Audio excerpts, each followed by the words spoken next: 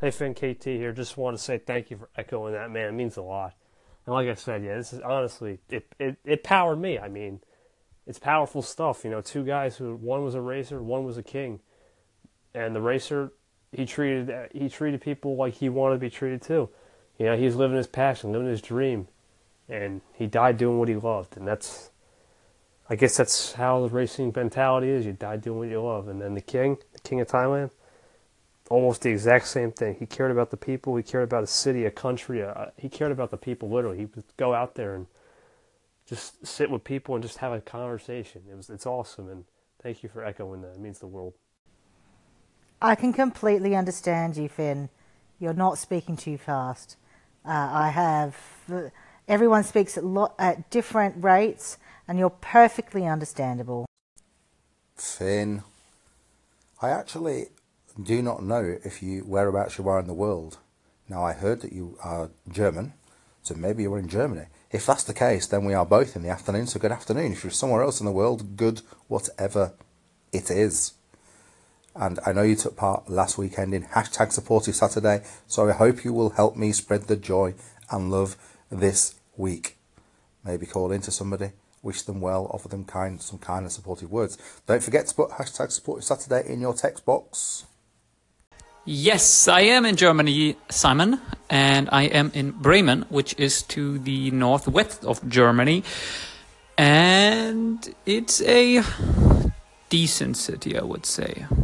From the size, it's decent, and but tomorrow I'm gonna go near to Hamburg, and that's one of the bigger cities in Germany, for Save the Children again. Starting tomorrow, I will be for 3 weeks on campaign. The first week in Hamburg, and like hamburger, Hamburg. I don't actually know if the word comes from there, but Hamburg, hamburger, I don't know. And that's where I will go. And I will definitely spread positivity. And you know what? I actually want to make it my mission to not only do it on Saturday. Woot! Based on a true story. Makes all the difference, right?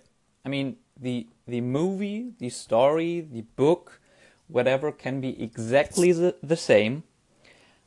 But if at the end you find this one sentence based on a true story, it changes the whole thing, right?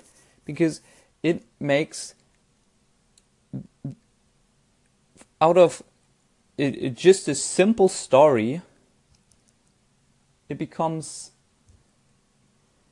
so much more. It becomes a true story, right?